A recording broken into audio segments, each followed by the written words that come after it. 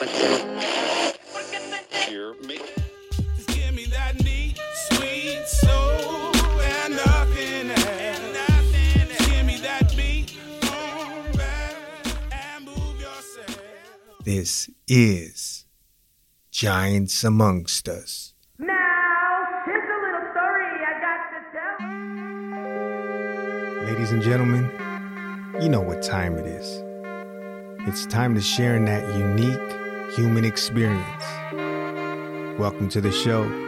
This is Giants Amongst Us, and to everybody listening and tuned in right now, thank you for being a part of this show and allowing these stories to coexist and intermingle with what you have going on right now at this very moment. And with that being said, I want to give a special shout out to a few places which I've seen recently that have came up on the feed showing that they've plugged in and tuned in to what's been going on over here and the stories that have been shared. And some of the more recent locales are places like Council Bluffs, Altoona, Ashburn, Pineville, Los Angeles. I'm seeing Eagle Mountain, New Albany, even out in Helsinki, Finland. We have Los Lunas, San Jose. So thank you to everybody that's been tuned in up until now. Let's keep this thing moving. Let's keep this thing grooving and continuing to embrace life in all of its shapes and forms and trying to make the most of this ride as best we know how.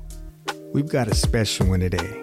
And the reason I say it's special is because the woman who is joining us today to share her story and to speak her piece is someone who I know personally. She's someone who, with her love and understanding and patience, has taught me a lot about myself, and she's helped me come out of a shell and to not be so cold and closed off to relationships. I've learned how to love again and how to be open for something new again. I'm thankful for her. I'm grateful for her. She's a big inspiration as to why I do this show. She's a big inspiration as to the reason behind this show. And this beautiful woman, this beautiful human being is my wife. We were sitting around the house and we thought, why not share a conversation and a dialogue about some of what you've been through? So she was all for it. You're going to hear some of her background, where she comes from, and how at an early age she was already sure of wanting to be a nurse. And that's what she did. For 23 years, she worked in the intensive care unit. She put all her blood, all her sweat, all her tears into that until her health was completely shot and it was suffering.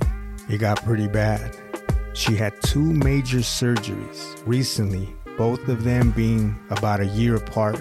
The first one was a spinal fusion for her back, and the next one, a spinal fusion for her neck.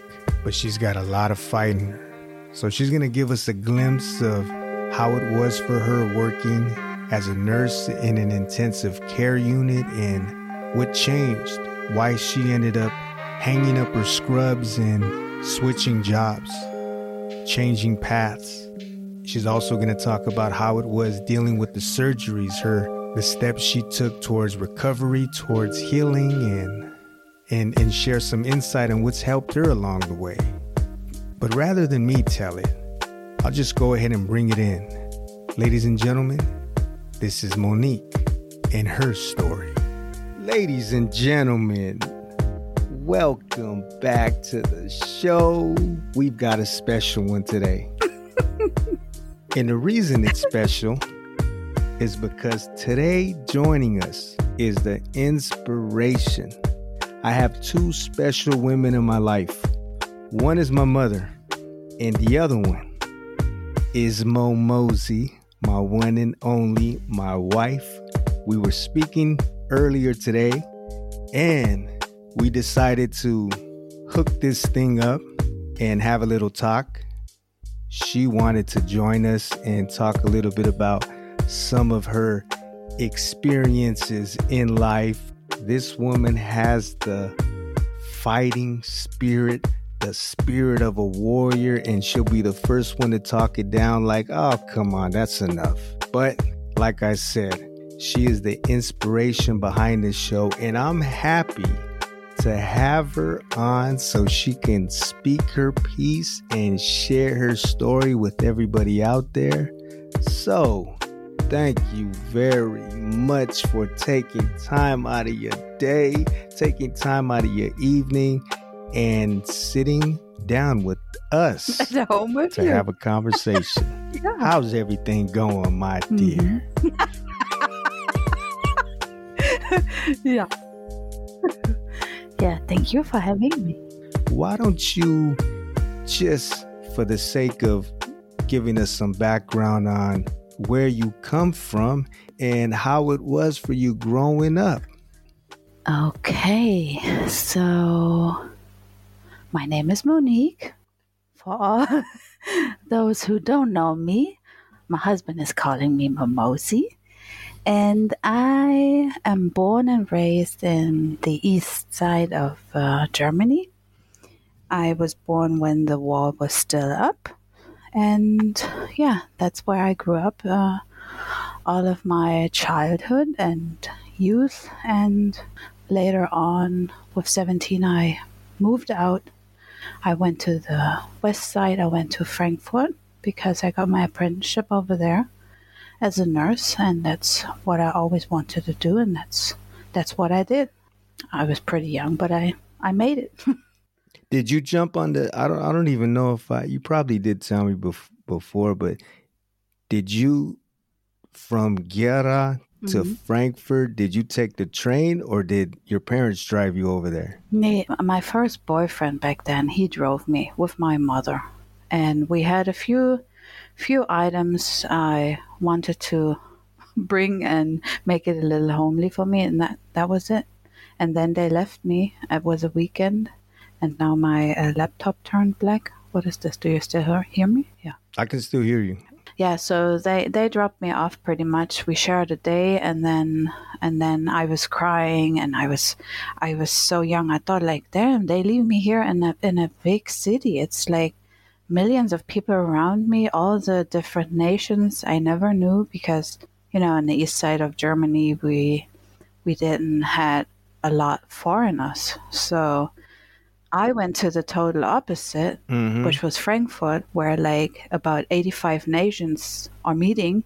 and it was very colorful for me, but I loved it. I dove into different religions. I dove into all these different types of foods, and that was always something interesting, and made it a little easier later on for me to live alone so young. Yeah. And you moved over there, and you got right into it with your studies. You're one of those people that I always say, my goodness, I never had, probably because I wasted a lot of time when I was younger and wasted years, but I never had a focus. I never had, I wasn't one of those people when I was younger and said, I knew exactly what I wanted to do. I had these crazy dreams. Oh yeah, I'm going to be a baseball player. I'm going to play football or those kind of things. But you... Oh, from early on, though. I was yeah, I can put one out there. I knew very early that I wanted to be a nurse, and where this came from was... How early? Shoot, I was probably like, I started visiting my aunts, which were nurses, I do remember when I was 6, and those were my idols. My mother's sisters were nurses, and they worked in a home for mentally ill and disabled people. And those were some hardliners over there. So my mom was always scared when we visited her sister. And I was always, this is so interesting, Why do they run towards me and yell and cry? And my mom, she was hiding. She said, Monique, come. And I was always like, oh, man. And I looked up. You weren't afraid of them? I was never afraid of them because I knew they'd just do so, or they stopped right in front of me. They all knew me. So my aunt, she always took me while she handed them out their medicine, while she gave them food. And then she said, Monique, do you want to do that? And I loved it. And I had my few people I always wanted to see, and I always visited over there. And I started very early to feed them, to talk with them. When I could read, I started reading them a book, and I knew, damn, this is my thing. I want to be like my auntie. That was always cool to me. She seemed always strong and so helpful, and she never was judgmental against these people, which were obviously different, and that's what I truly loved. And then, yeah, that was when that was growing in me, that I want to be a nurse. Those were my heroes. For men or women that get into the medical field for the right reasons, they have to be a special human being, because it's not for everybody. And then you can probably talk a little bit about that later on in life, where it's a battlefield and you are going to war every single day. But from a very early age, you already had that desire to want to do that. And you were already making it a point. Also, you said you were going with your aunts. You were going to visit the psych wards, but then you were also going like on your spare time, weren't you? And you would visit the omas and opas. Yeah, there was an elderly home right where I was living, and after school, I was always a little different though. I love to go out with my friends, and I love to play, but I always had on mind, I want to do something positive or for others also. So I started thinking, like, what can I do in my free time beside, playing and talking and meeting up? And so it was about when I was 11 or 12. And I knew that there was this elderly home right across the street. And I was like, there are probably so many little omas and opas, or for those who don't know that word, like grannies sitting, or do I say grannies? Grandma, grandpa. Yeah, grandfather sitting there alone, maybe have no visit, or and also I had on mind, and the nurses are probably understaffed, because that was also something I knew that this was always there. So I decided, like, how about if I go there and just ask the nurses if I can help them while I visit, maybe a few, and maybe I can play some games with them. And they were so surprised. I was young. And they said, well, Monique, we have one little Oma. She's always alone, and she is very old, and I still know her name. She was about 90, but mentally totally fit. And she was so happy that when I started visiting her, she was talking about her childhood, how she grew up, what she was, and what she did. And she had a son, but he had no time, or didn't make time to visit her. And her biggest wish was, she always told me, Monique, I'm sitting here on this bed, and while I watch outside the window, because this is almost everything I can do, I see how the season is changing, for how it turns from the spring to the summer, then autumn, and then finally it's winter. And she said, and I love winter. And she said, oh, well, what would I give to be outside in the snow and have a snowball in my hands? And that's what I did. When winter was, I told her, come on, we're going to go outside. And she said, Monique, well, how do we go outside? I cannot walk. And I said, well, I have a wheelchair here. She said, yeah, but my jacket. I said, here is your winter jacket. She said, I don't know if I can fit it. So I said, you're going to fit in. I have this blanket. And I put that jacket on, and she was sitting in a wheelchair, and I took her outside, and she was crying. It was really just sitting her down in this wheelchair, drive her down with an elevator, which was really no biggie, and just was outside, and it was snowing. And I made her this snowball, and she took it up. She took it up to her room and put it outside on her window, so she could always have it again to touch it because she loved it. She loved that icy feeling, and No nurses bothered. Well, they probably didn't even they have the had no time. time. Yeah. Were you the only one that age hanging around and visiting? Yeah. I had one classmate. She did that with me, but she also loved, more. I do understand that to hang out Mm-hmm. with with our age Yeah. people and play. Yeah. But I visited her, and I do remember one time, I think I was on holiday or what, and then I wanted to visit her. And I went up there, and I was standing in front of her door, and I was like, something looks different here. And then I looked at that name shield, and I was like, where's her name? Am I wrong? Did I took the wrong route? And then I went to the nurse, and they see me how I was standing in front, and they say, Monique, you didn't visit us for a while. I said, yeah, we were on holiday. She said, I have to tell you about something. And I was like, And then she said, come on, we're going to sit down, Monique. And then she told me that she passed, that was the first contact for me, or that I heard like someone made it over the bridge. Yeah. And I was sitting there, I was crying, and oh my God, she was like my little Oma, Mm-hmm. And she said, yeah, I hope you can handle it.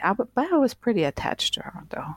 But yeah. And not to fast forward too far, but even to this day, you still have you still have older. We're talking about my best older friends. friends 85. that you go visit. You go Crystal, see she's how they're doing. 85. You take our Yeah. little dog over to them.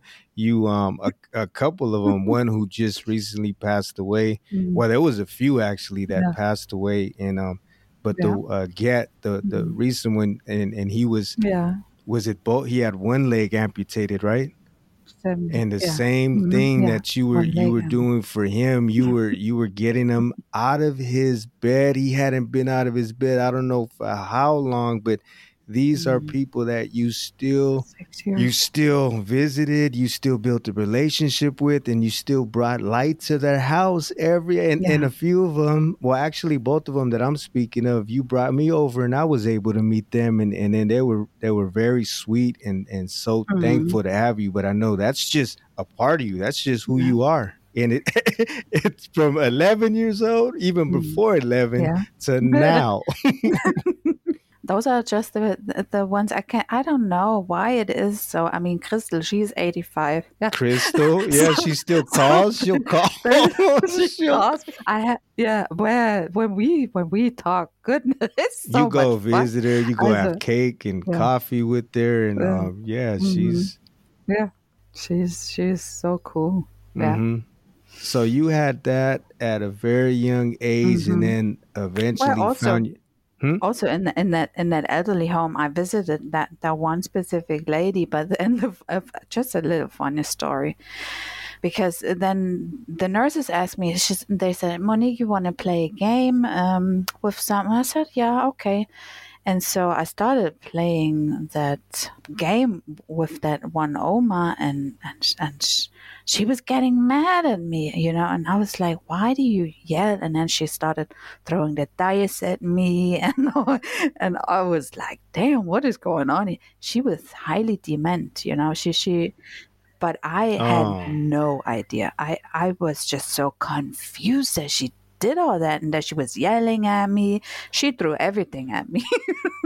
so I I really learned like all these different shapes of us and different mental states, different diseases, different opinions, different ages, everything. And that was always so fascinating for me. Yeah. That beat watching TV.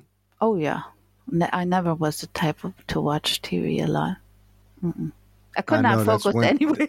That's one thing I'm always bringing, and especially because of where you come from and everything. And there was no kind of like how I always bring up, to this day, I'll bring up references to movies and TV shows and like, do you not know? No. how it was for me growing up. Mm-hmm. We didn't have none of that stuff. Mm-hmm. Well, we had TVs though, but I was not really interested Yeah, in the on when we still had the East Side.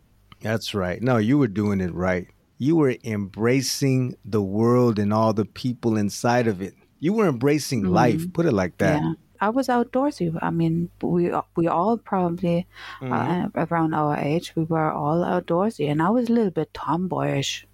I told you that, but I was riding Yeah, motorcycles, no license, of course. that's right. I always had more boyfriends. They taught me how to repair it, and they taught me how to drive, and yeah. Hmm.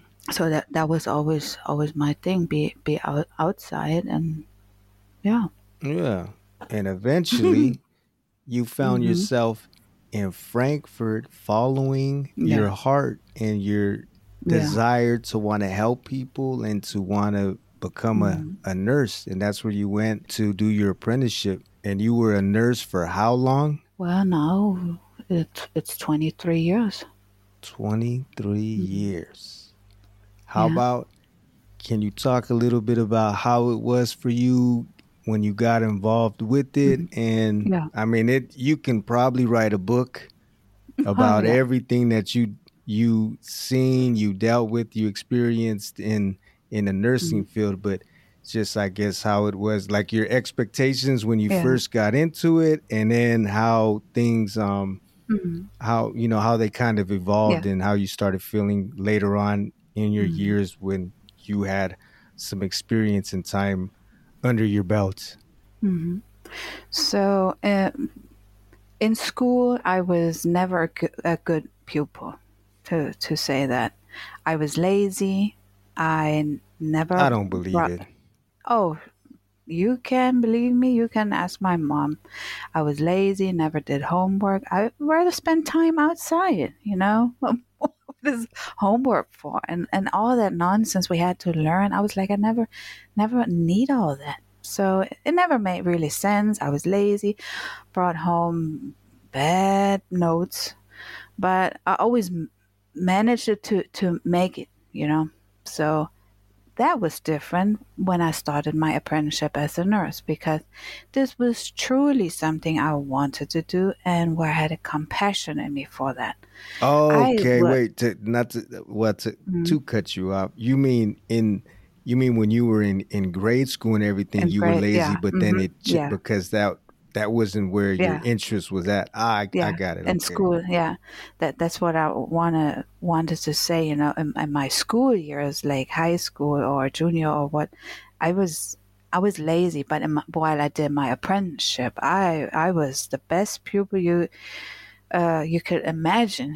I was so compassionate. It was a lot of stuff to learn and to study, but I had no problem to sit down after 8 hours of school or after 8 hours of shift to still read something or to still learn and study for a test which was upcoming. And I brought home really like good grades, A's. My mom was saying, like, and you never brought home such a good grade when you was in school. I said, well, this is something I really want to do. And after a shift, my doctors knew me because I was so interested in everything. I wanted to know everything and everything. And then they told me, Monique, we have a interesting surgery going on. You want to join? And I was always, even after 8 hours, others were hanging out. They were going in bars. I said, okay. And then I did put the scrubs on and jumped into it and was watching the surgeries, because for me it was always uh, better to understand seeing it, uh, Yeah. see it, and then to learn and understand what is really going on or what is meant when we speak about this and that. So yeah, I was spending a lot of time studying, but it was hard. That's when I realized not everything is so rosy red, how I was thinking, hoping, expecting, however you want to put it. Because of course, when you have maybe when you have deaf people or people dying or people really really sick, suffering, nobody's told us like how to handle it. They say, "Oh yeah, take your distance," and we were 17. We were like, "What do they mean with take your distance? Like, should we step away or what?" We didn't understand that they wanted to tell us. How can I explain that? Try to not get attached to them. Attach, yeah. But it's like, I mean, if you have a heart, sometimes it's pretty hard to do. Yeah, and it's easier said than done. And a lot of my colleagues, they were suffering with that for a long time because they didn't know how. They were like, damn, I should take my distance, not be too attached. How? This person is just so nice, and that was something I'm still to that day wishing that new pupils are getting more help or counseling and schooling for that. What does that mean? Because it is very, very important to know how to do it for for ourselves. And yeah, that there are a lot of shocking moments because we have nurses which are just harsh. They don't give a who. They put you in a situation not even thinking about what they do, how old you are, if you can handle it or not. It's not that they pat you on your shoulder and say, "Oh, you did that good." That's not the case. I mean, I had my first deaf person when I was 16. Imagine that, 16. And they didn't even tell me what I will see or expect. It was dramatic, traumatic. It was no bueno. So they pretty much just throw you in the deep waters, Yeah. and you have to start dealing with all this stuff. I mean, you might have some people might have an idea when they get into the nursing field that it might get bloody, it might get gory, and it's going to be some things that are going to be intense. But I mean, you can have that in your mind and try to prep yourself for it, but nothing is like once it's finally there and you're feeling it on you and you're seeing it and you're in the middle of it. That's something completely different. Like you said, it's got to be I'm sure a lot of nurses, it's traumatic. People that aren't even psychologically fit themselves or developed emotionally. We were half children still,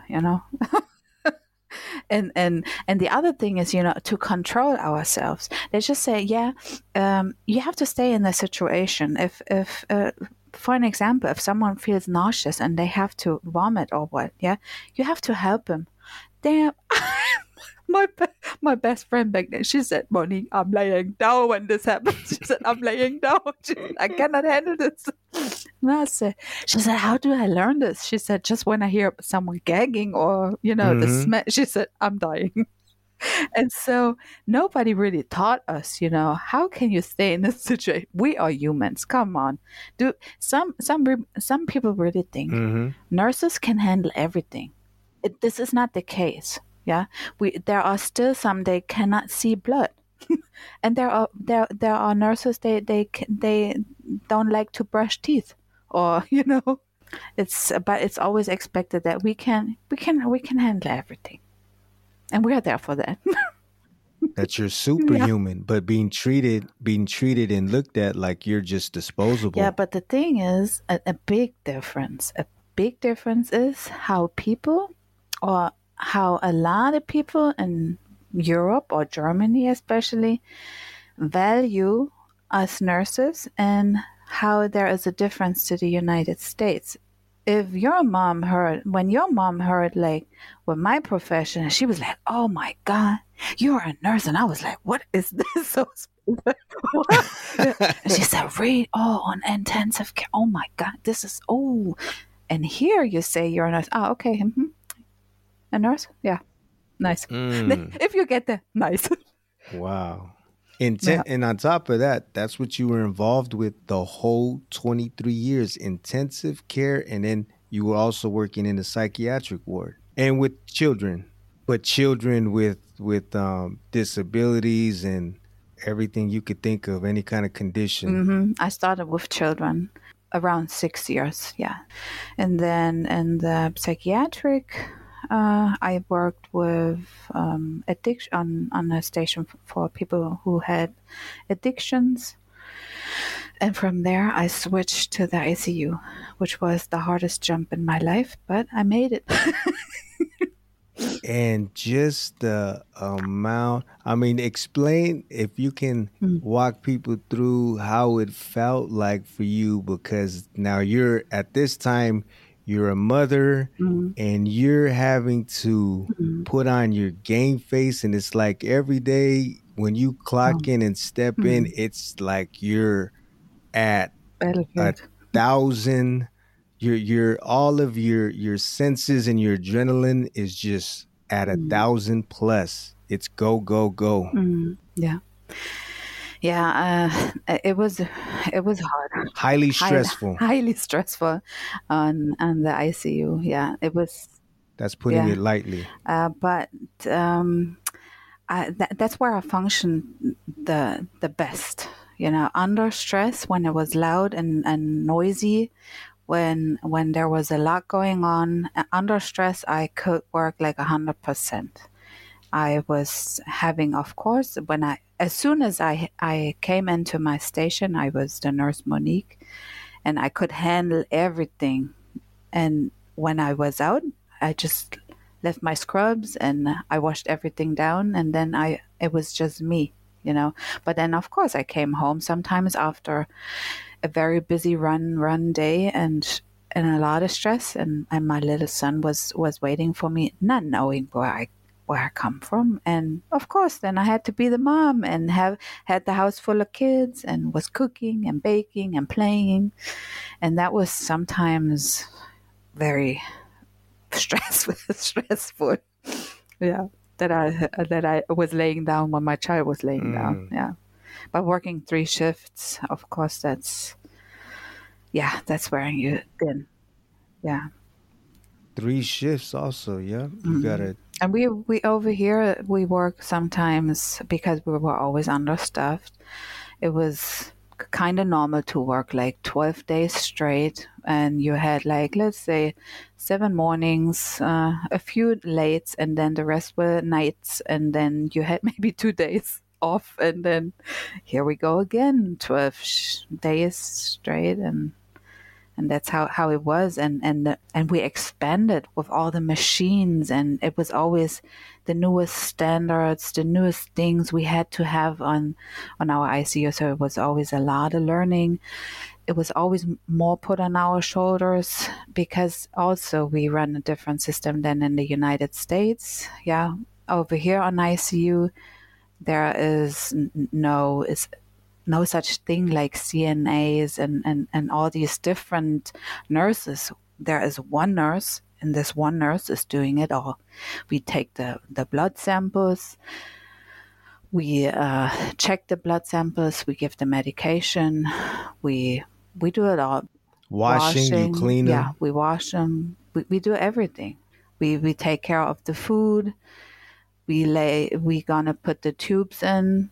If there is, of course, like a CPR going on or someone has to get intubated, that was when we call our doctor. But beside that, yeah, we over here you do it all.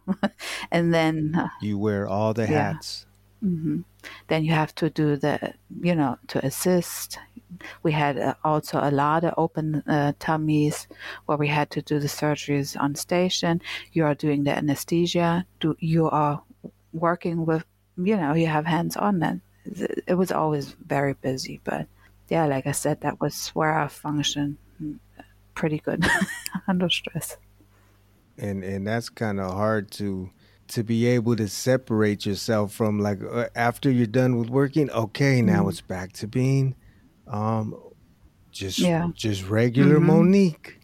Me. But never mind everything that you've Mm-hmm. Yeah. seen, It's like everything that you've toothpaste. Yeah. dealt with. You have family members that Mm-hmm. are probably at times, Yeah. they're broken and they don't Mm. they're panicking and they're a Yeah. mess. And then on top of that, you have lives that are at Mm. stake. And I mean, there's a lot of things going on in an intensive care unit. It's not your typical people are Mm. going in there for, just ingrown toenail or something. Right. And also, my social life was not there. You get asked when you're a nurse and when you work shift, maybe once, like, okay, Monique, you want to join us? We're going to go into the bar. Okay. And I had to say, like, maybe, no, I cannot because I'm working. Okay. That was the first no. Then they ask you, maybe one more, do you want to join? We go this night. Then I have to say, oh, no, I have to sleep because I work night or whatever. And then people don't ask you no more. So friends fall apart. I was always too tired even I had one day off, Yeah. I was not feeling it. I mean, one And days then after working 12 days yeah, straight, yeah, you're just pooped. that's And one then, day just to try to recover for another 12. right. And then, and that's why I was getting pretty unsocial though. But I Hmm. liked it in a kind of way. It was quiet around me. I just had my son and his friends, all that family stuff. Yeah. And you also, I mean, like even the I mean, we're talking also about physical labor. Like you have people that are weighing 200, 300 Yeah. kilos that you have to move. And if it's Hmm. nothing but women there and there's no men to Yeah. assist you, it's got to be done. This body has to be moved. Hmm. And there's a lot that came with it, like wearing on your body, tearing on your body, not just emotionally and psychologically. That does count for a lot, but also physically. Yeah, definitely. I mean, on ICU, we had a few male nurses, but still, we had all no time. And it's not that we have one patient to take care of. No, we had two, three, and sometimes four. And that's so much when they're all sedated. I mean, probably the nurses Four who four patients in one shift that you had to I had look to, after. yeah, and probably the nurses who are listening now, maybe the German or European, they know that problem, but maybe in other countries it's different. Like I think in England, they have, well, one nurse, one patient, but we had to take care sometimes of four intubated and sedated patients. And if one of the four was unstable, and really needed a lot of attention, you was pretty much running around like a chicken, yeah. And that was, it was a battlefield, really. But, Hmm. and then also, we had a good professor though, but he always said, okay, then we're going to close one box. We cannot do that when you're understaffed. And I see, you're just grinding it down. But then we had new machineries and this new machine. Then we did ECMO therapy and external lung systems and all that, which was weighing so heavy on us. And normally then we said, okay, if we have one patient who has an external lung system, this is a one-on-one case. It never was. Okay, but I see you can handle this person and maybe another one, an easy one. And so we did. We had to. It was so stressful. I realized, when I always try to help my colleagues when they say, Monique, can you help me? I have to, change them or what? Okay, I'm there. If I was calling, hello, nobody was there. So Yeah, yeah, so you crickets. do. Everybody's on Yeah, pause. so we had no pause. We were inhaling our Brötchen, our bun, while going to the toilet also. Hmm. But yeah, so of course I had to do a lot of labor work on my own, and that was not good for my health. And then I worked on that ICU where we had almost just obese patients, yeah, and we are talking about 250 kilo and up. I don't know how that is in That's 400 plus yeah, pounds. hmm, That's a lot of yeah, meat and to have to move that was around. that was the hardest.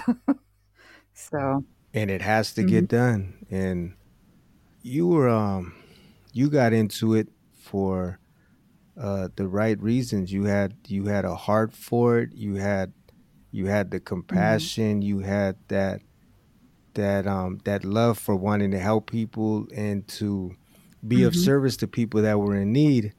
But throughout the years, I guess little by little, because also it came to a point where you it was almost like enough was enough, right? I mean, some people feel like this is that they either feel trapped in a career, especially considering how much time you put into it, how much schooling you had to do, how much that dedication it was to be where you're at and to get the credentials to where you can work in the ICU unit and you can have the career that you always wanted. And for some, that's that it's kind of hard for them to let it all go and start anew. But for you, it finally there was a point in your life where you made a decision to pull away from it, huh? To hang up the scrubs. Yeah, but that was really not an easy decision though, because when I started on the ICU, I had a hard start because they thought they just see me, oh, there's this young, sweet, and beautiful looking blondie who probably just looks good, but knows nothing. And that's how she's an airhead. Yeah, and that's how it was, I started there and I seen an artery where I could take a blood sample and I was like, what is this? I really started from scratch, but I did it. I really studied hard and I made it to one of the top-notch nurses. I went to schoolings and schoolings and schoolings and schoolings, and I did a pretty good job. But like you said, I worked this full-time job, plus I had a side job. Why? Because I never made enough money. On ICU with 3 shifts, just to put one out when I started, with how much I went home. On my paycheck was written 1,400 or 1,500 euros for that labor work. In other countries, they make the double. And I worked like 180 hours in a month. 3 shifts. And doing really labor work. And sometimes 12 days a week. And yeah. Or not sometimes, but that was often. Yeah, that was very often. And then I had a side job. Sometimes beside the morning shift, I went to an elderly home to work a late shift. Because I thought like I want to travel. I want to go somewhere with my child, right? And so I had to do that.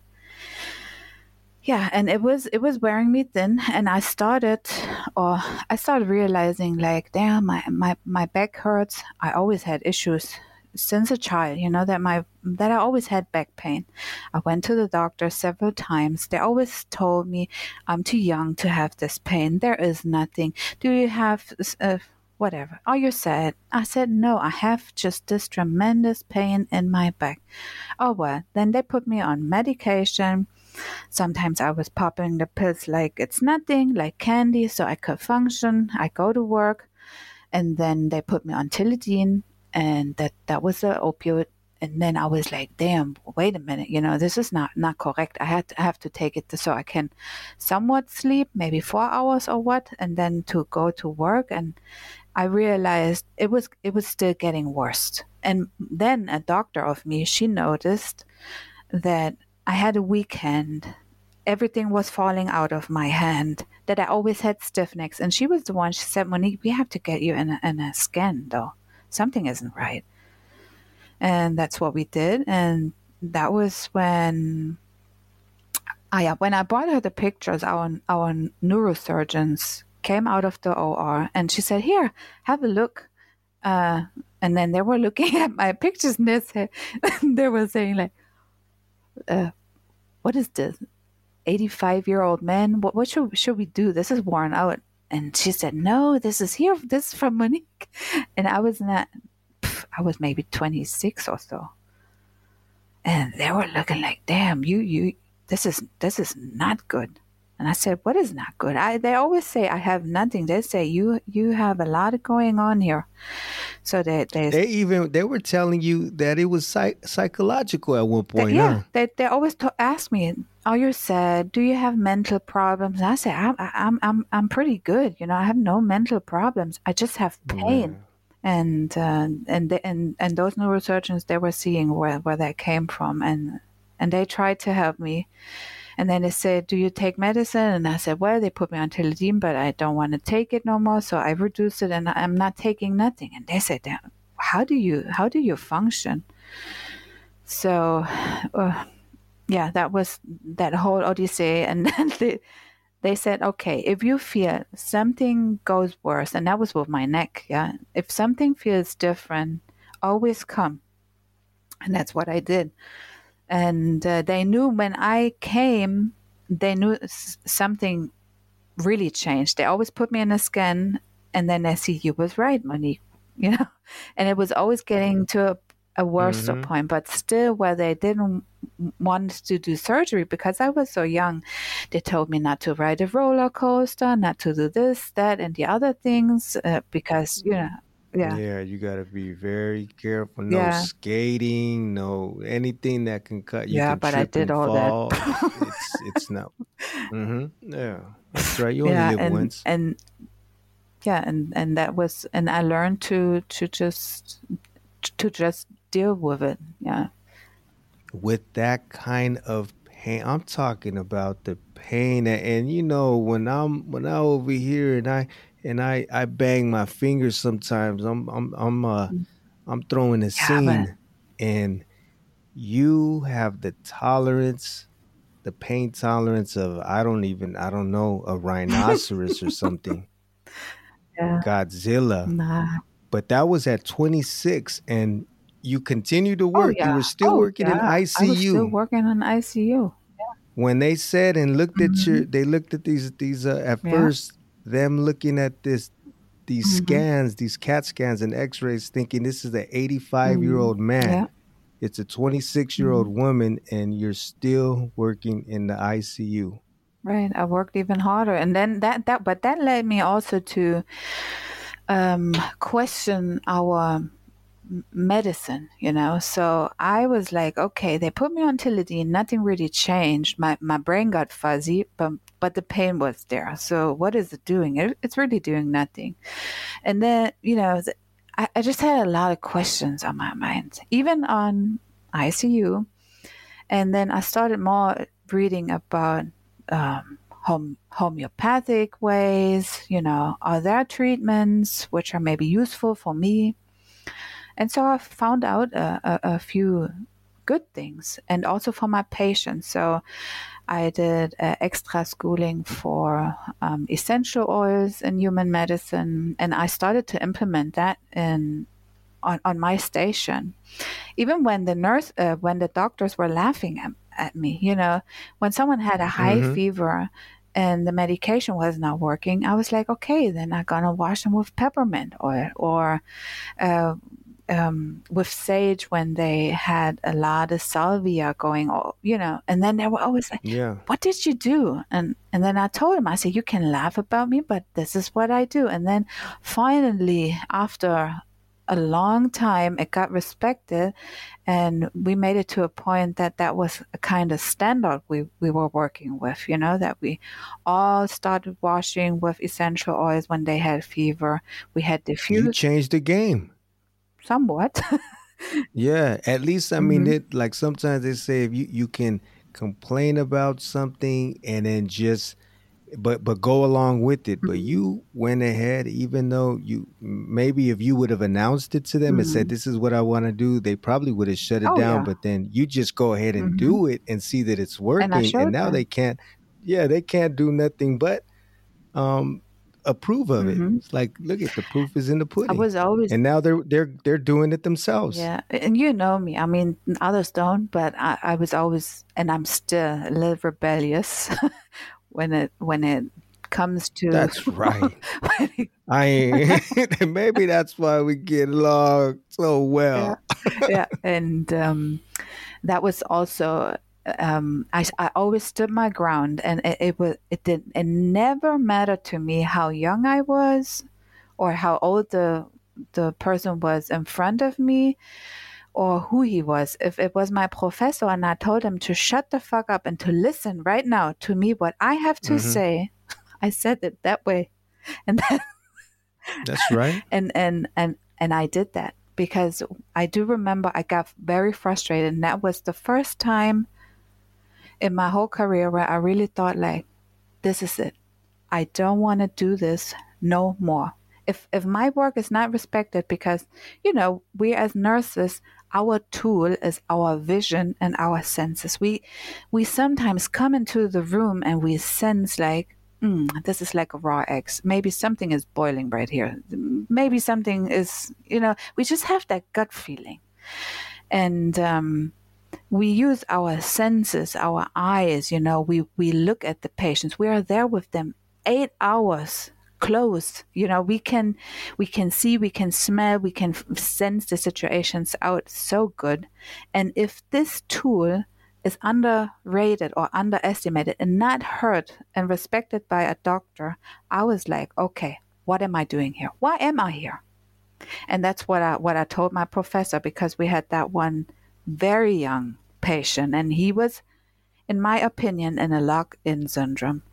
He was reacting, all that shenanigans. And I told this to my doctor, please put him in a scan again. They said, he's a vegetable, brain death, and the way they talked. And I said, can you please stop talking in front of this patient like that? He is listening. He can hear you 100% clear. Even he cannot move his toe. Even he just maybe slightly can blink. I'm sure he's in a lock-in syndrome. They told me I'm too involved in this case. What is a lock-in syndrome? A lock-in. He had a reanimation, like a CPR going on in front, and this is what can happen afterwards when they say like the brain didn't have enough oxygen. Yeah. And he's kind of like brain dead or a vegetable. He's not waking up correctly. He's not having reflexes as normal.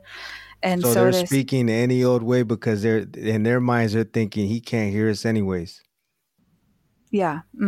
But he could. He could. He did. I did the yes and no thing with 1 blink and 2 blinks, and when I put him his earphones on and he could hear his little daughter talking to him, he was crying. But even if that was the case, it's like it's just the respect of this is still a person right here. Yeah, right. Even if he can't hear you or nothing like that, like come on now, let's speak about this is a human being. Yeah, and that's a sad truth. It's not like that. So what happened with you were talking about because of because I told them, I think he's showing reaction, and they said, Mo, this is you're too involved. I said, can it be that he is maybe in a lock-in syndrome? He maybe cannot move nothing, but I see he is reacting. His hairs are standing up when I wash him. When I talk to him, he's crying. He's he can blink with no, and then they were like, just brushing it off. And that pissed me off. And I took all the papers from him, threw it on the floor, and got into the face of my professor. And my professor was almost 2 meters high. And I said, you know what? I if you don't respect me and what I see and what I tell you, what does it do if we just put him in a scan and check him again? What does it do to you?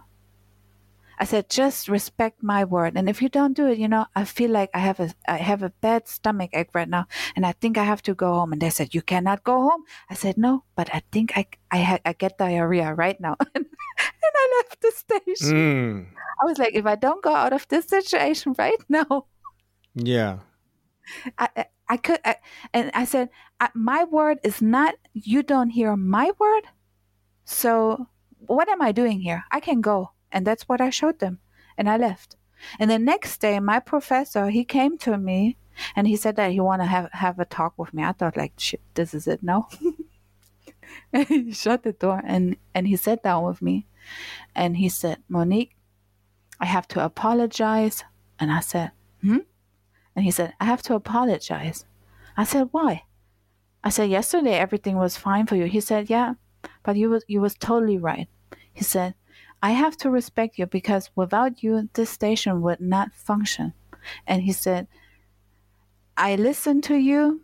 I hear your word, and we're going to put him in a scan. And it was shown that he was in a lock-in syndrome.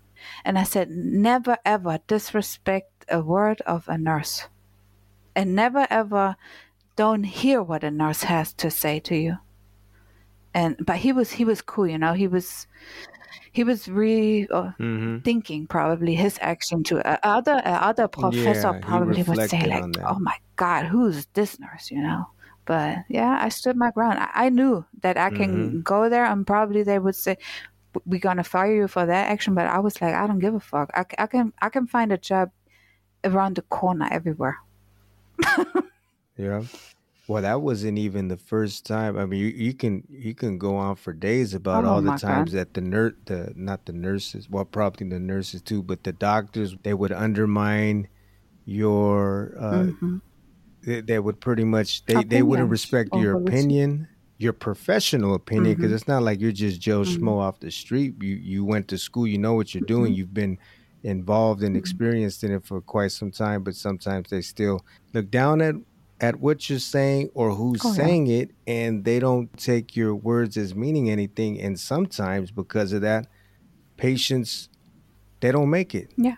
That's right. And we are, you know, we have to shut our mouths. We see so many things go wrong.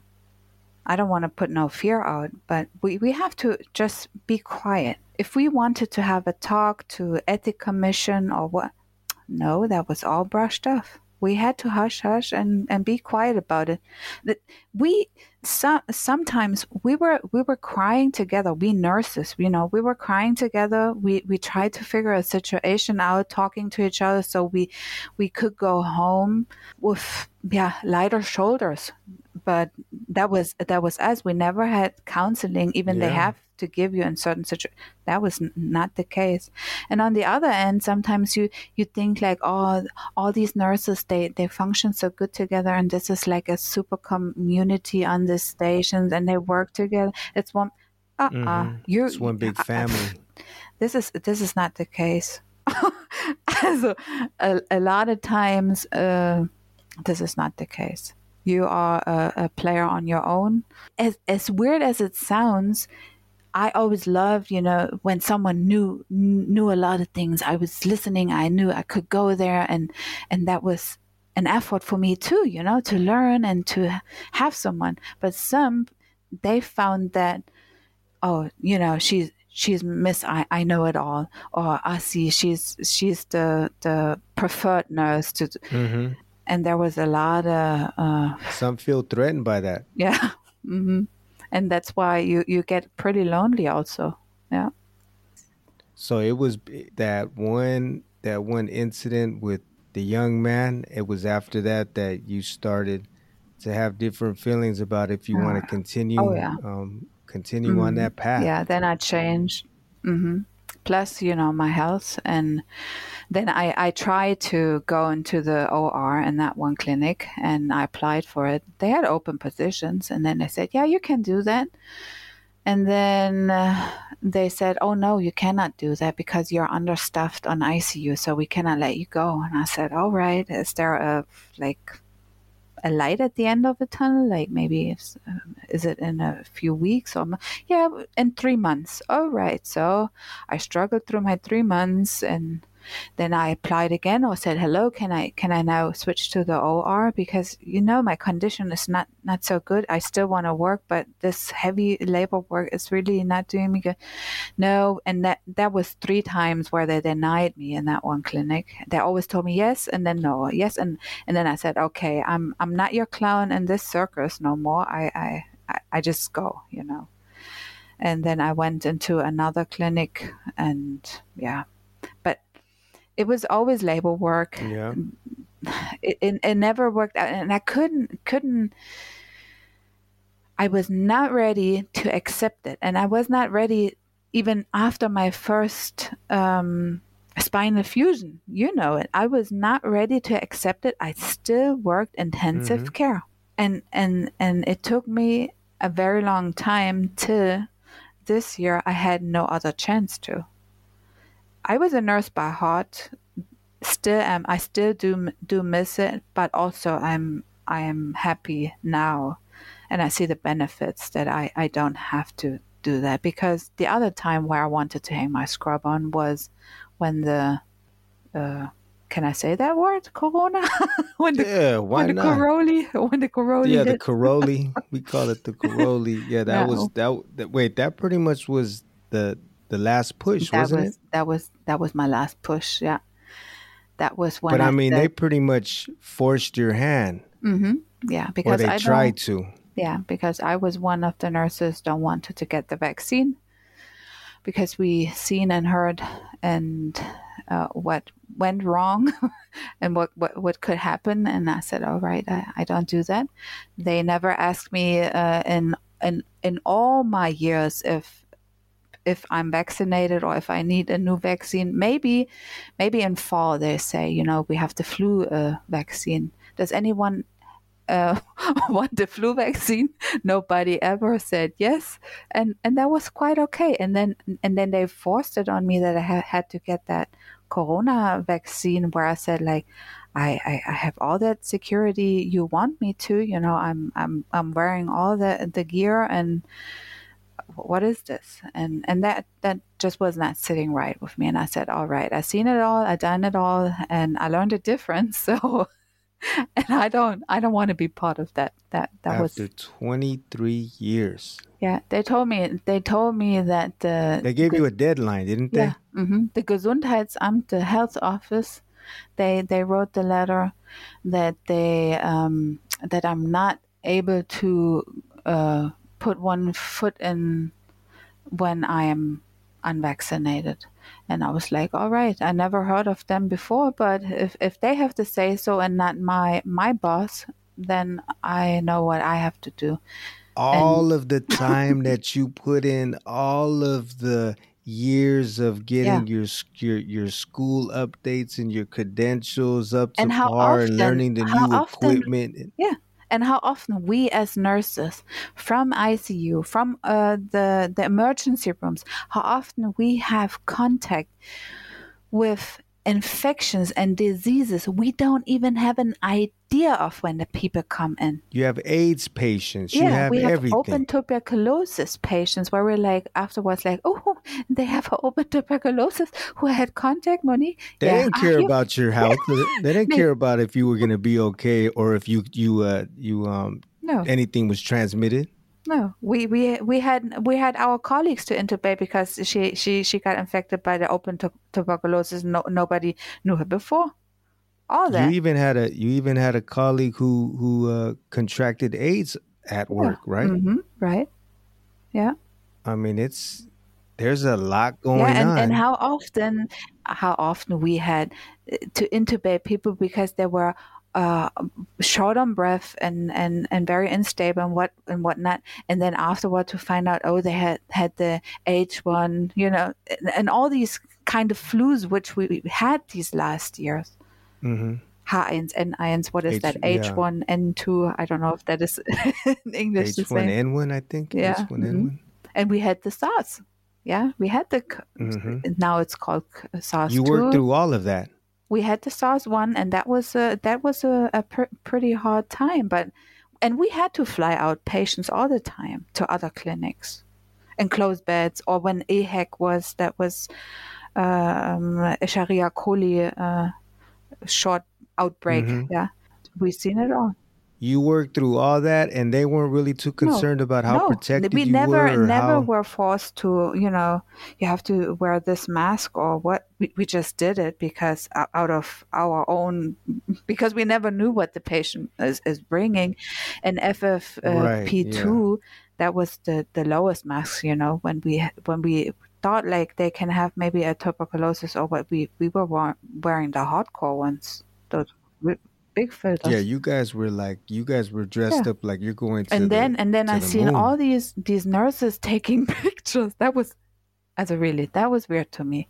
They were all taking pictures with their masks and goggles and all that nonsense on. Like, and I was thinking, like, why do they do that? This is nothing really so special. What is this? Ah. And then how Oh, the you mean because you've already been because we you that's it's the normal. normal thing, yeah.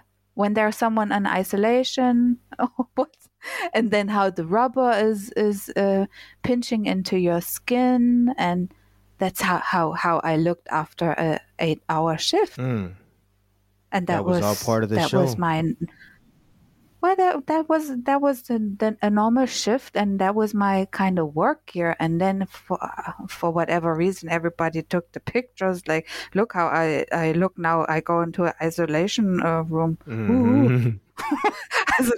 I probably get a lot of shitstorm maybe here. It was almost how do you put how would not a blessing in disguise, but I mean because your health was already broken because of all of the years of you working in ICU, and you were going hard. You were going Hmm. 1,000% Yeah, every day. Never mind the toll that it was hmm, taking on your body, but it was yeah, like this is what that's what you were. This is what you love to do. This is who you are. I mean, even to this, it's not gonna it doesn't leave you. You're still a nurse by yeah, heart. You still like I hmm, said, even after you've been away from an yeah. ICU unit, It you're will still never making end. home visits to people that are disabled, amputees, everything, and you're Mm-hmm. still just out of the love and the goodness of your heart, and that's where you find your Unable. joy and Hmm. meaning is Yeah. to involve yourself with that. And so there's still people to this day that are in your life that you met, that you've given a hand in that kind of way, but Hmm. it was because of that slip, that Yeah. notice, that deadline that you were like, well, then Hmm. there was never Yeah. any, let me think about it, because I've already given them 23 years of my life. You Mm. just, in your mind, you were like, well, then I guess I'm going to start looking for work somewhere else. Mm. Here and there, that came up. But I was always thinking, when you work there, you always self doubt yourself. Like, I cannot do anything else. This You is what always I think, know. like, this is what I know. That's false, people. That's really false. And then on top of that, how would you feel like you've already given 23 years of your life into something, and then Mm. you're becoming of age. You're a Yeah. middle-aged woman now. And it's Oh, like, so yeah. I'm supposed to learn something new? Some people feel like, why would I throw it all Yeah. away? And I started studying on my own. I did my psychological counselor. I did my naturopath and did my naturopath and psychotherapy for my own reason, that I can speak to my patients and help the families, in a nice way, to talk with them and to help them also to the traumas they had to go through. So it's never too late to study, to learn something. And yeah, with my last surgery, I had to go out of the job because now I'm unable to work this labor work. Yeah. Well, the first one, let's talk. How did that one come about? Like it just got to the point where the pain was unbearable, right? Because you were dealing with this pain for so Mm. long. It pretty much was Yeah. just it's a party. I mean, even to this day, it's Mm. you wake up in the morning, I see you. It throughout the Always. day, the pain is there, and it's the discomfort is there. It's something that you just have learned to live with. But my goodness, like with the first surgery was the spinal Mm. fusion. Yeah, that was my lower back fusion where I barely could walk. Yeah, and then they did a blood sample because they were wanted to check if I have some maybe genetically if there is something wrong. And then there was one blood marker where they called me and said, how are you doing, where are you? And I said, excuse me, I'm at work. And they said, oh, you better go home, and I said, why? Yeah, because this one sample is so high, this is not good. And did you do sport? And I said, no. And and then they said, you have to drink now eight Mm-hmm. liters and to flush your kidneys, because oh my god, and that was like something is wrong. And then the doctor, they put me in a scan, and then they seen that something was way wrong, and I had to have the surgery. But then the corona was, then they had to put me a month later. And yeah, finally it was. And throughout the surgery they had to take pictures because they never seen a fire red nerve like I had. What was the levels? That like a normal level, and where your levels were at? I was as CK is is normally for a woman like 130, and I was on 11,000. 11. Now I don't even know what that means, but just if you compare from 100 to 11,000. I said, this is wrong. I said, this cannot be. And we had a laying trauma. As someone maybe fell in our apartment and was laying there for 2-3 days, yeah, and couldn't move till they got found. They have a sample I seen like the highest was 6,000. And they were in bad shape. And I had 11,000. And you're still walking around, you're working, Yeah. you're cooking, you're doing hula hoop. Nee, I didn't hula hoop That's then, right. boo-boo. I could not. that came after. Yeah. I bought me a stick and all that. Yeah, I got to the point where it was that extreme, but we're talking about, okay, now you're already how many years later of this where you would bring it to people's attention? They didn't want to x-ray you when they I remember just how many, since we've known each other, and just how fed up and frustrated it's like, what's the point then? But it finally got to the point where they're like, wait a minute, okay, you need to drink some water, leave your job, come here, something isn't right. And then something isn't right, because I mean, also if you remember, I started shaking and the leg was shaking, and then they had to even test me on MS, multiple and I was like, damn, sclerosis. I just have pain. It feels like something is eating me up alive. It's something with my nerves and then they finally seen that there was a totally instability in my lower spine, and then they had to fuse that, and that was that. And how long was that surgery again? That was just 4 hours. Just 4 hours. Yeah. Around 4 hours, 3.5 or something. And it was spinal fusion. That was the lower back. What was the doctors saying after the surgery, like as far as the recovery goes, and how long you should expect to? Oh, well, they were pretty good. I could stand up in the evening though and walk around, and it already felt better. But then the next day, you couldn't visit me because of the corona. That was another shitty thing. And then the other day, I felt nerve pain. This is really very ugly. So my legs were like burning inside, and they knew that that's always a sign of swelling, and so they had to give me high cortisone. After that was fine, but I had my blown up moon face. And I think after 5 days I came home and recovered pretty fast, and they don't even want to send me in a rehabilitation center. You had the walker ready for me here, and that's from there on I started, came home, rested. I was always tired. All the people who had some surgeries on their spine, they know what I'm talking about, because after that you're always tired and you want to sleep. Yeah, and I recovered pretty fast, and even started working with intensive care patients. You were determined. You were determined. You were laying down. You were tired, but we would walk around the block. We'd walk around the block, and it got to the point like, we're gonna take our route and go to the woods, and we're gonna walk through the woods now. And we doing what we could, and little by little. And then I remember coming home, and then you were already cooking again, and it's like, you can't keep this one down. The recovery from that one was pretty good, and for me easier. What I can compare now to that other fusion from the neck, that one was kicking my ass. Okay, so that was the spinal fusion. I mean, that was no walk in the park, because it was that's a sensitive area, and there's a lot of things that could have went wrong, but thankfully the surgery was a success. And you were able to get back home sooner than later, and then work on your recovery. And then how long until this next one came up? Oh, I thought now I'm good. Now I'm, on top of life.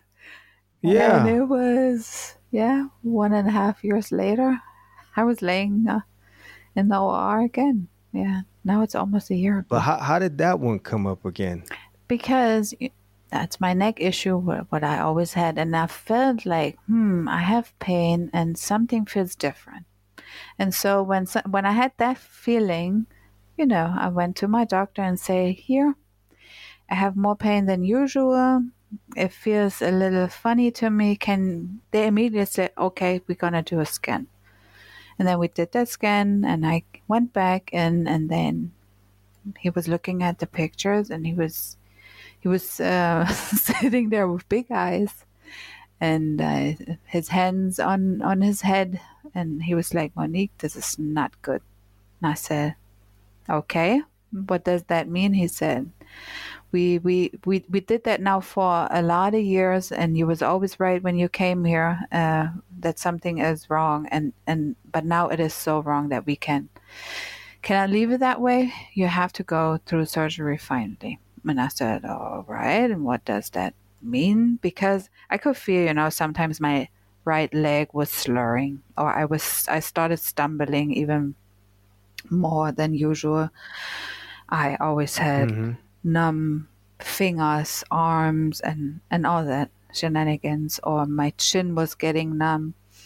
Yeah, and then I said, all right, then you're gonna do that. And he said, no, I cannot do that. And I said, why?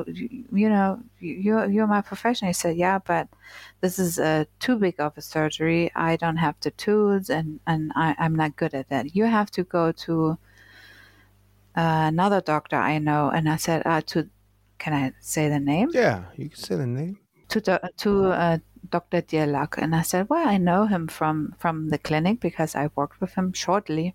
And I knew he's an absolute hero in what he's doing. So I made an appointment and brought my pictures, and he looked at it and he said, oh my Lord.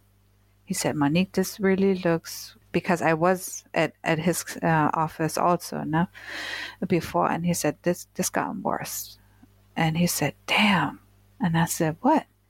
He said, I need a few days. And I said, what does that mean? He said, well, definitely we have to do a surgery, Monique, but give me a few days. I have to speak that with the professor, how we do it. And because of what it seems like, we have to fuse you from C1 down to C7, which means like my whole neck spine would be fused. So I waited, and then he called me back in, and then he said, all right, so what we're going to do is we don't fuse you from C1 to C7, but what we have to do is we're going to fuse you from C3, those are the bones, right?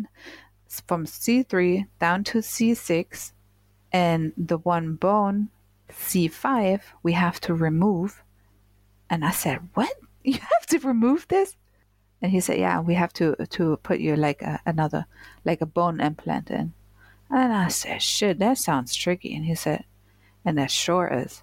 He said, this is no walk in the park. But he said, damn, I don't want to fuse you from, the whole spine. He said, then, I'm stiff. My neck is already stiff. I can really not rotate it to the right side.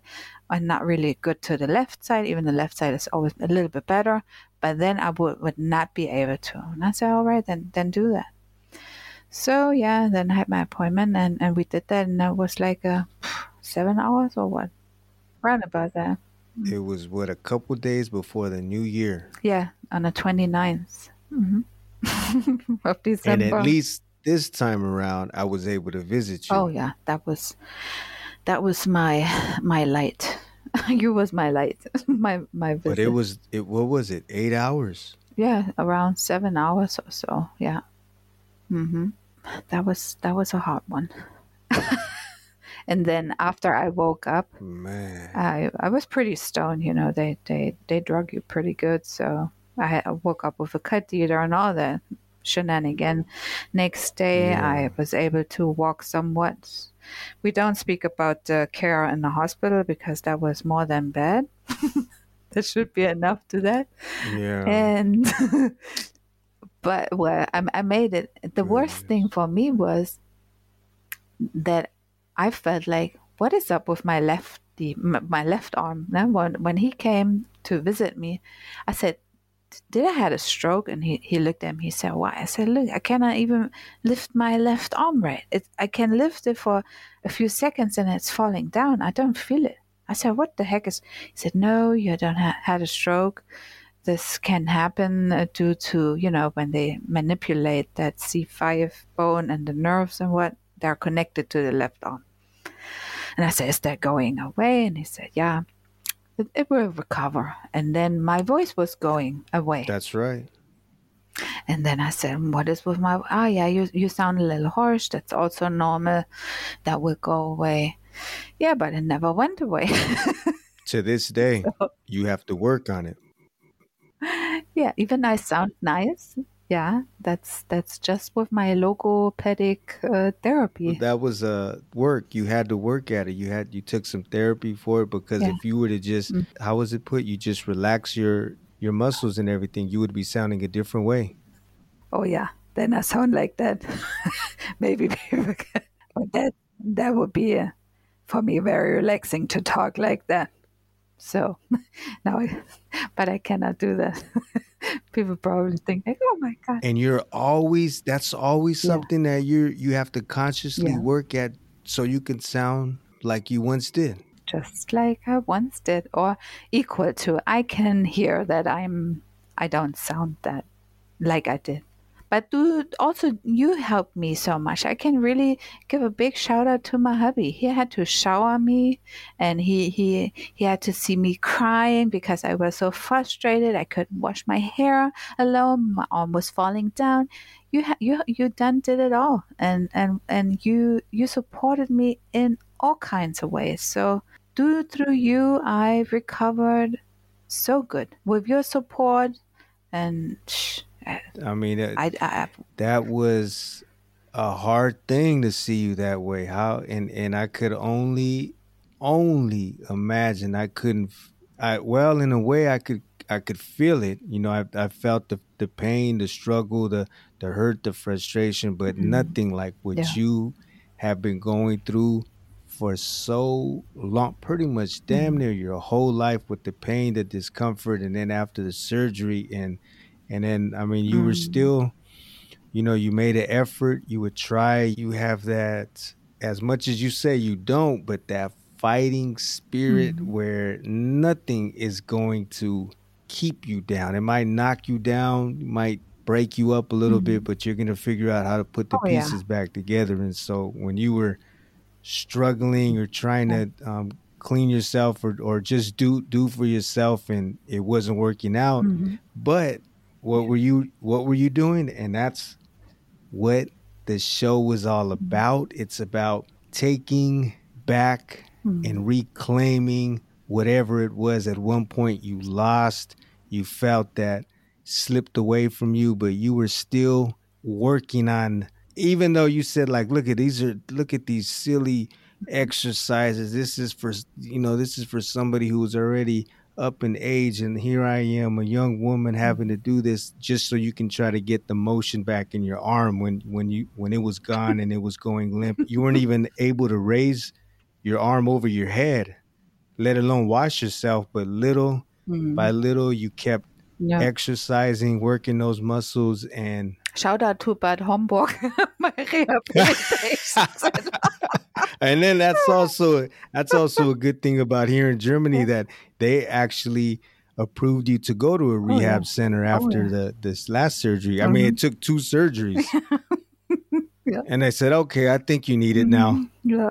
I don't think it was a psychological thing. Well, we don't think it wasn't your imagination. You actually, you were right. Yeah. But you were there for how many weeks? 5 weeks? That was 5 weeks, and they even wanted to extend it because I had those neurological problems. As I could have stayed there longer, but we went to California. That was my other therapy. Yeah, over there was really, I had my ups and I had my downs, and my downs were really because I got confronted from the doctors over there that I really am not allowed to go back to my work field. And I was like, come, maybe I c-.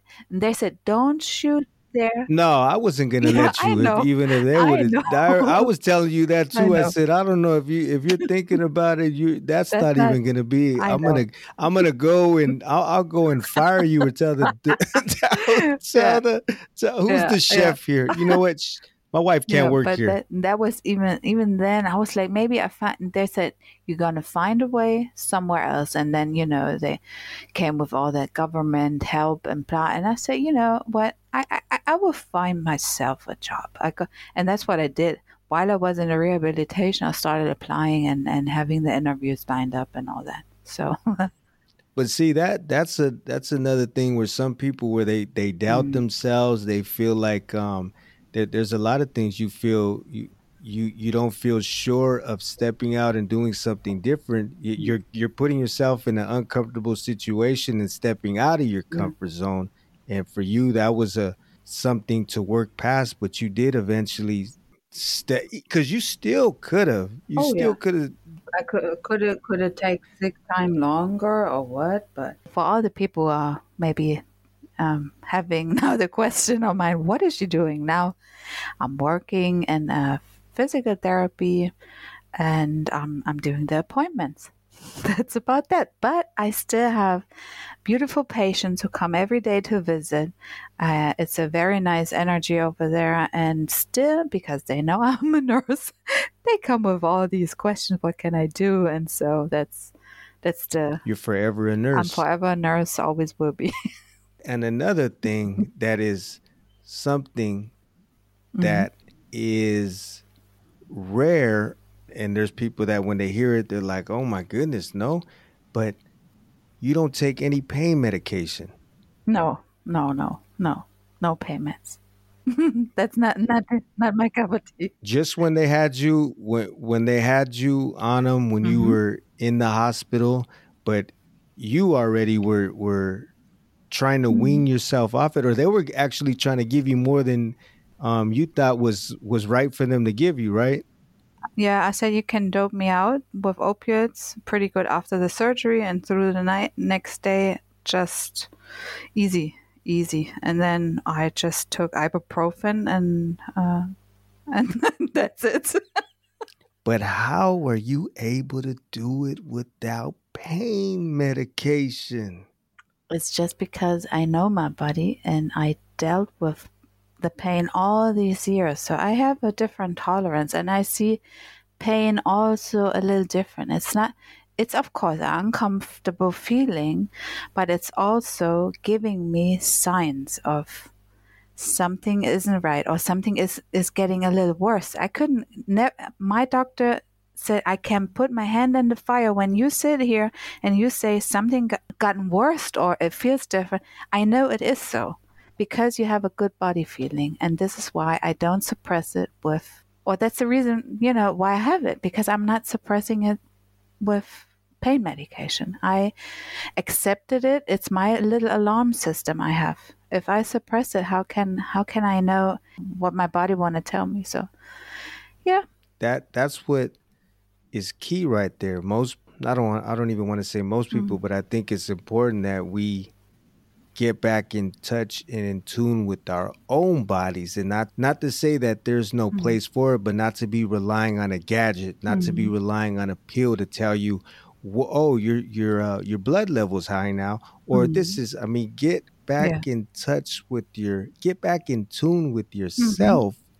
Listen to your body. Your body is very Yeah. capable So. and willing to give you hints and to fire off points and let you know where something is Oh going yeah. wrong or where something isn't in tune or aligned the way it should be. And then I mean also it just comes with Mm. we have to start taking care of ourselves a bit more, and not be so dependent and relying on outside Yeah, but sources.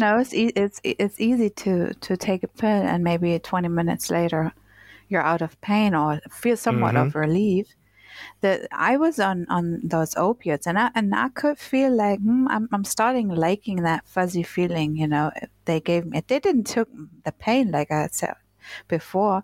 They just made my brain a little fuzzy, heavy, so I could fall asleep, and that's why I do get how people like to take and numb their brains. It's Mm-hmm. not a bad feeling, not at all. I liked it, and I could see that my body wanted it. That I started shivering when I was not taking one in the evening, and that was like where I said, "Oh hell no! Mm. This is nothing I want." And that's why I always open communicate, because I know I had addiction to it. I was not, strung out or what, but I could feel my body was showing me, Craving it. Yeah.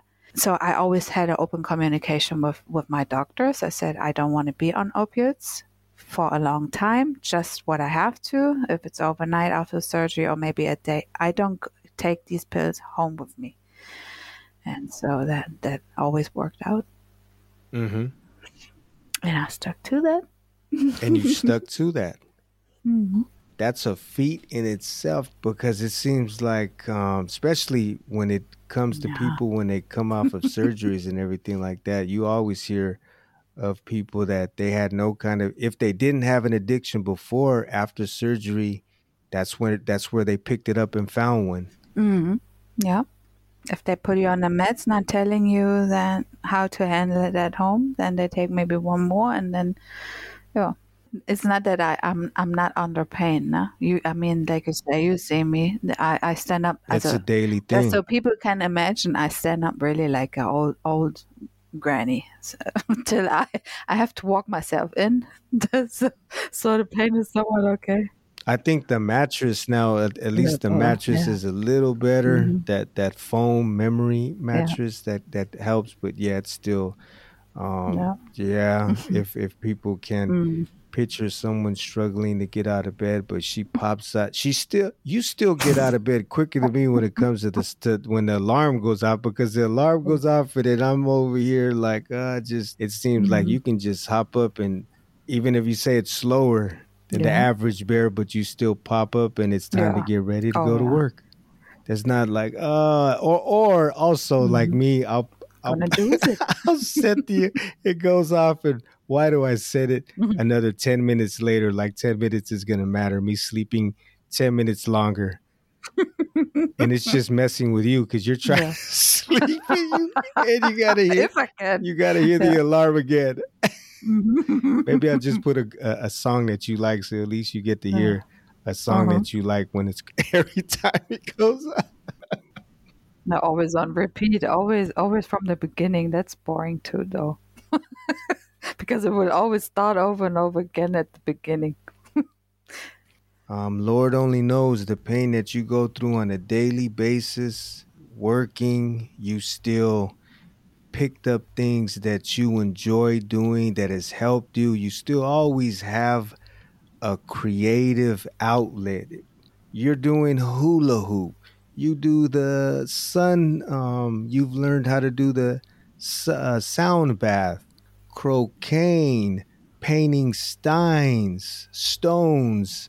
You even at one time with the whole the suction cups. A lot of things that are alternative ways for recovery, for wellness, to get your body right, get your mind right. And yeah, you always have something that you're involved with or You have doing. to surround yourself. Yeah, you have to surround yourself with positivity and things you like, you can enjoy, you can dive into, distract maybe your mind Let's not from. forget gardening. Oh yeah, distract your mind from. Maybe if you're in pain, that's what helps me. If I dive into something beautiful, if it's like the sounds of sound bathing, if I can give you a sound bath, or if it's painting rocks and I'm just focusing on that, or gardening. Even it's harder for me now to do that, bending down and all that. But yeah, digging your hands in soil if you like it. I like it, and that's where I can be in tune with me, with Mother Nature, and I forget about everything what is happening around me, and also the pain, or if I had a stressful day, I just forget Hmm. about it. Yeah, that I think Yeah. that's a good takeaway point, is because despite all of that, the Mm. surgeries, the recovery process, and the pain that you're still dealing with, and you pretty much just accepted it. That's a part of life. That's the way it's going to be. Yeah. But you still you still find ways to enjoy life and do what you can, even though like you're not able to do things like you once were. But Oh like yeah. from the hula hoop, I mean, you're doing when you first started out, you were struggling with it, Hmm. but now you're doing some crazy things with it. It's like uh, we're almost Hmm. ready to take this show on the road Yeah. and put up a put up a canopy or a tent. And Come on, you're my biggest fan. I know that. yeah, I think we're ready to take this show on the road. The biggest and the only, my one and only fan. But what I also want to say is now that we even spoke about those surgery things and what I've been through the surgery wise, or still, I this would be not my topic to talk about because I feel like even I have this issue or that diagnosis and all that. I am more than that. I am me. I am Monique. I have this, but this is not making me. Hmm. I don't know how to explain it. I'm not saying, oh, I have this diagnosis. I have this. This is what I'm suffering from. I want to see that the people see me. Yes. Me, Monique, and without all that Hmm. nonsense. And of course, it's part of me. And if someone knows it or asks me, I don't answer those questions. But it's not that I would put that just out there. And that's Yeah. No, no, I know what you mean. And the only reason I say that is because that's pretty much what the show is about. People that are sharing their experience, their journey, their path, and everything. Not even yeah. everything, but I mean the things that they've had to deal with along the road. And the point is, like how you said, I'm more than that. Those did not define who you are. You still Mm. involve yourself with a lot of other things because you have a lot of creative energy, and so you do things just on the spur of a moment when you feel like creating or doing something, and for you that brings joy, and that's something that lights you up, and I'm always happy to see that. I still feel my nursing heart beating if someone of my elderly say, "Oh, Monique, I have a wound here. What can I use?" And then I'm all in, and I'm like, "Okay, come on," and then I go into my little nurse talk and yeah. To step out of that career and to go ahead and pursue something or to make an attempt to try something new, and there was a lot of doubt, But I but still have a good contact, and I'm happy just that I found this job, and this is a big opportunity also for me, to go to work and go out there. Still have people contact. I have nice colleagues, and I appreciate that very much. That I had that chance. They easily could say like, "Oh my gosh, she has all that," and we don't know. Maybe she's sick a lot of time, or that they are more worried that I fall out or what. They gave me a chance. They sensed me the right way. They said we feel like you're such a positive and upbringing person. That's what they told me, and there were other people who applied for that position, but they chose me, and that made me so happy. Yeah, and I say that all the time. I said, I thank you for this opportunity. I'm very happy here. And yeah, yeah, that is true. They so did give you a chance because you were honest with them and upfront in the beginning and told them your yeah, hmm, situation, and yeah, just so they're not in the correct. dark when they hire you, and then something were to come up, God forbid. We're hoping that it's going to be a longer ride this time around. Oh yeah, I hope that this is a good, that I have a good break for a longer time now. I really hope Yeah. so. Yeah, but if not, I'm ready for it. So Hmm. That's the whole issue all with this, just enjoying the moment, trying to appreciate the present, not dread too much about what is down the line, but making the best of what we have right now, and then by trying to embrace it and enjoy it the best we can, that'll better prepare us for whatever lies ahead. But we don't have a crystal ball, and if I do mhm. somewhere around here, I know it doesn't work. So that's that's all good. That's all good. Hmm. And I wanna say thank you to you also, because you are such an amazing person. You are such an amazing husband to me. You are my best friend, and without you, I don't know how I would make it through. But I can tell you, with you, it it made it easy. It was a smooth ride because I had you, your love, and all the support you gave me, and that made it so easy and also so worth it.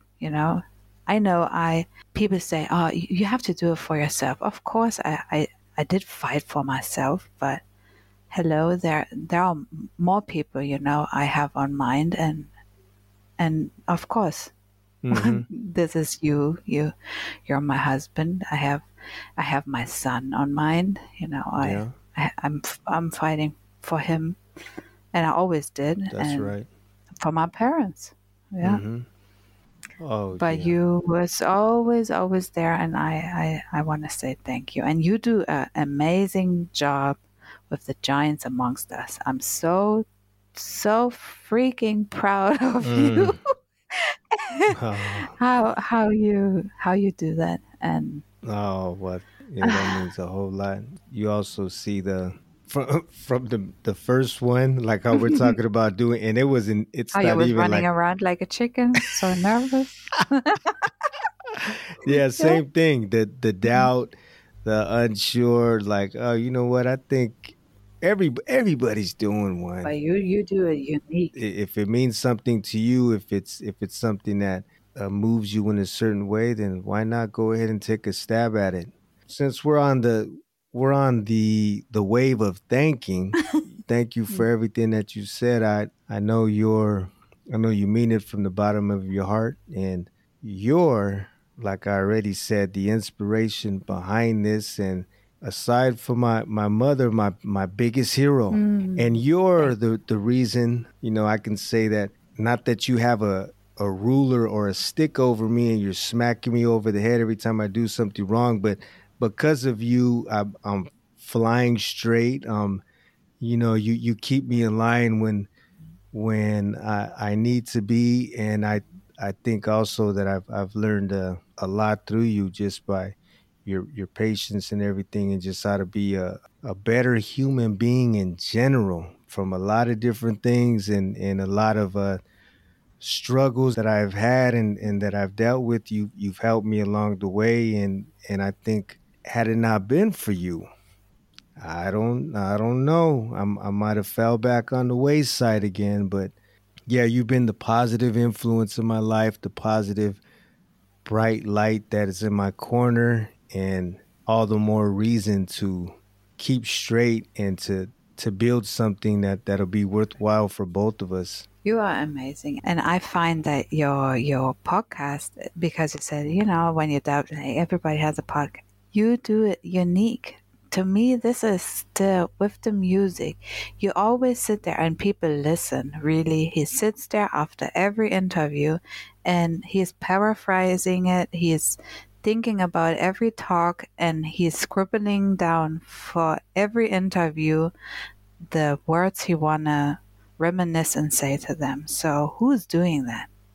Really, as you put so much love and effort to every conversation, and how you go over that it sounds nice, that the music is right, that everything is, to me, with so much love. And that's what I love about your podcast, and that you listen to these people, give them a chance to be heard, or that they can speak out what they want to speak out, and nothing feels like it's forced. It's always smooth sailing with you. You're cool, chat partner. You just do a great job. So keep it up. Yeah. And the crowd goes Woo! wild. Ah. Enough.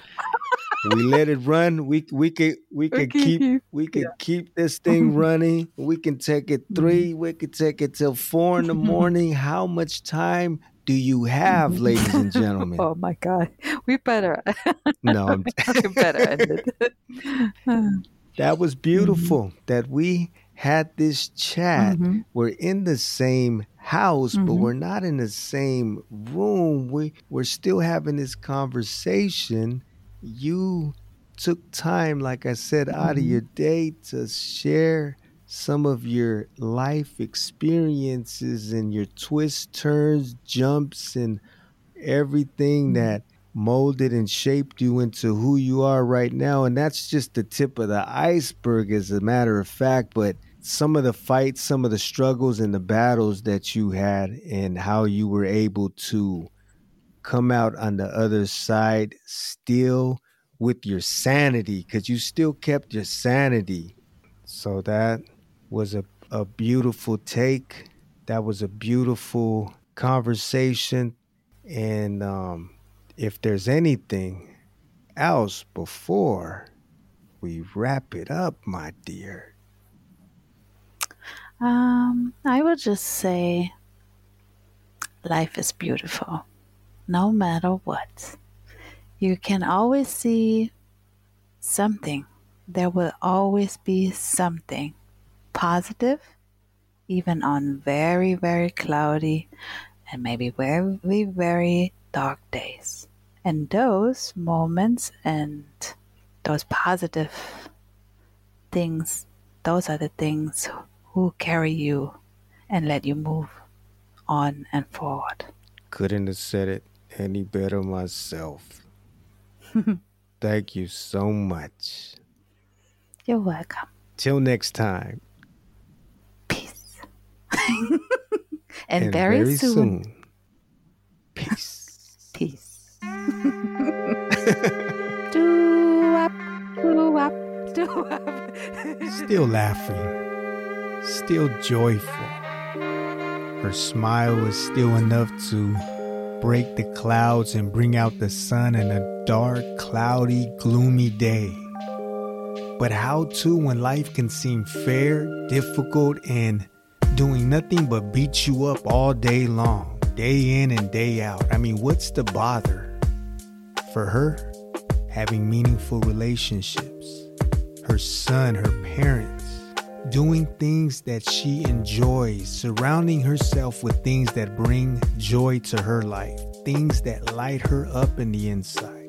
Croquet, painting stones, hula hooping, whatever it is where she's able to express herself freely and not to have that energy bottled up. That's the way Mo flows. And from a very early age, she knew what she wanted to be, and that was a nurse.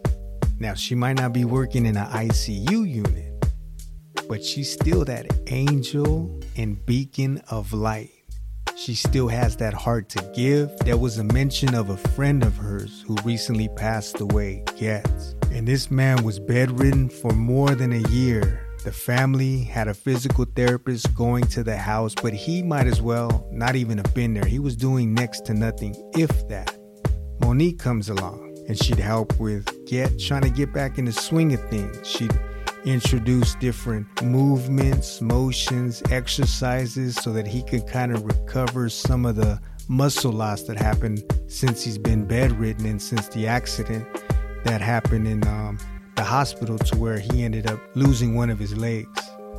Not even 1 month into her visiting, she was able to help himself get out of bed, sit himself on his wheelchair so that they could roll him out into his garden and he could get some fresh air on his face again after being in a room or on a bed for over a year.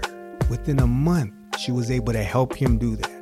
How good it must have felt for him to be able to go out in his garden again. And it didn't just stop in his garden, because there was also pictures and times that she would share with me where they took him around the neighborhood. The son's pushing him in the wheelchair and they're rolling him around, and he's able to get outside around the neighborhood and enjoy that.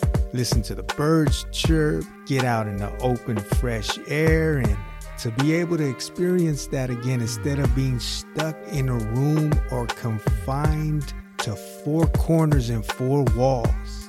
The smile he had on his face when she shared those pictures with me. And I was able to, she brought me over to the house one time and I was able to meet them. They a sweet family. We had coffee, we had cake together, and how thankful the family was for her, but also how much Monique enjoyed being a part of that family's life. And to this day, even right now, she still keeps in contact with the wife and the son.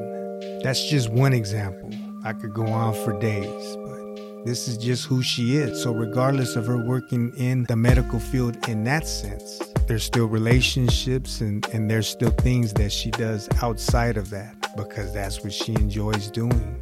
She's a giver with a big heart. And even after the surgeries and having to go through that, how draining it was physically, emotionally, from the back to the neck, and then being so close together in time. The work towards healing, getting better, getting well, making the effort, doing the exercises, the motions, taking those baby steps again so she's able to enjoy life like she once did. There was a lot of pain, there was a lot of doubt, there was a lot of, her getting down on herself and depression and the self-esteem, everything just taking a hit, but she kept at it.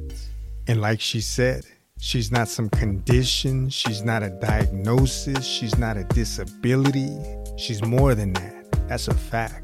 But I can say what she is, without a doubt, is a giant amongst us.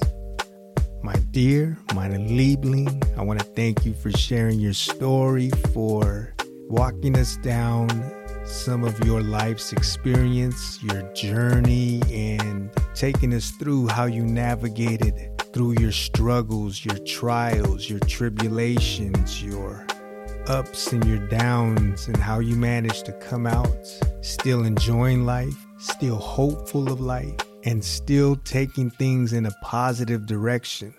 Life isn't fair.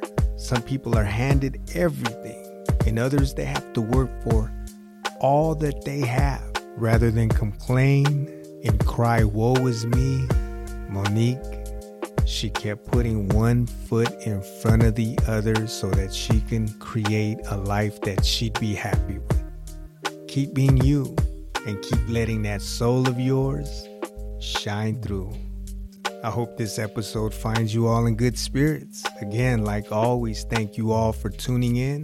You can check out the website. It's as easy as putting in giantsamongustus.com. There you're able to leave a voice message if you like, and let me know where you're listening from, what episodes you enjoyed, what you like about the show, what you don't like about the show.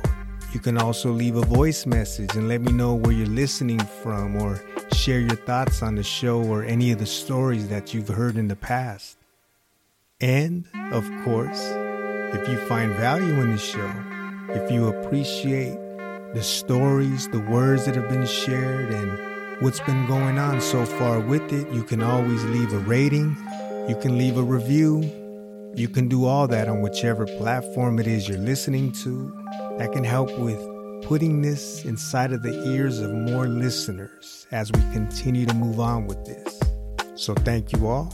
And before I wrap this thing up, if you would like to be a part of the show and share your story, or even the story of someone in your life that has impacted you in a positive way, you can always reach out to me via email. I'd be happy to connect. Until next time, and very soon, peace.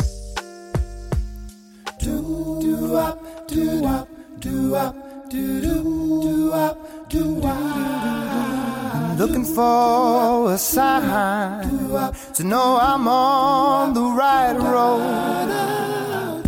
Ain't seen no sign since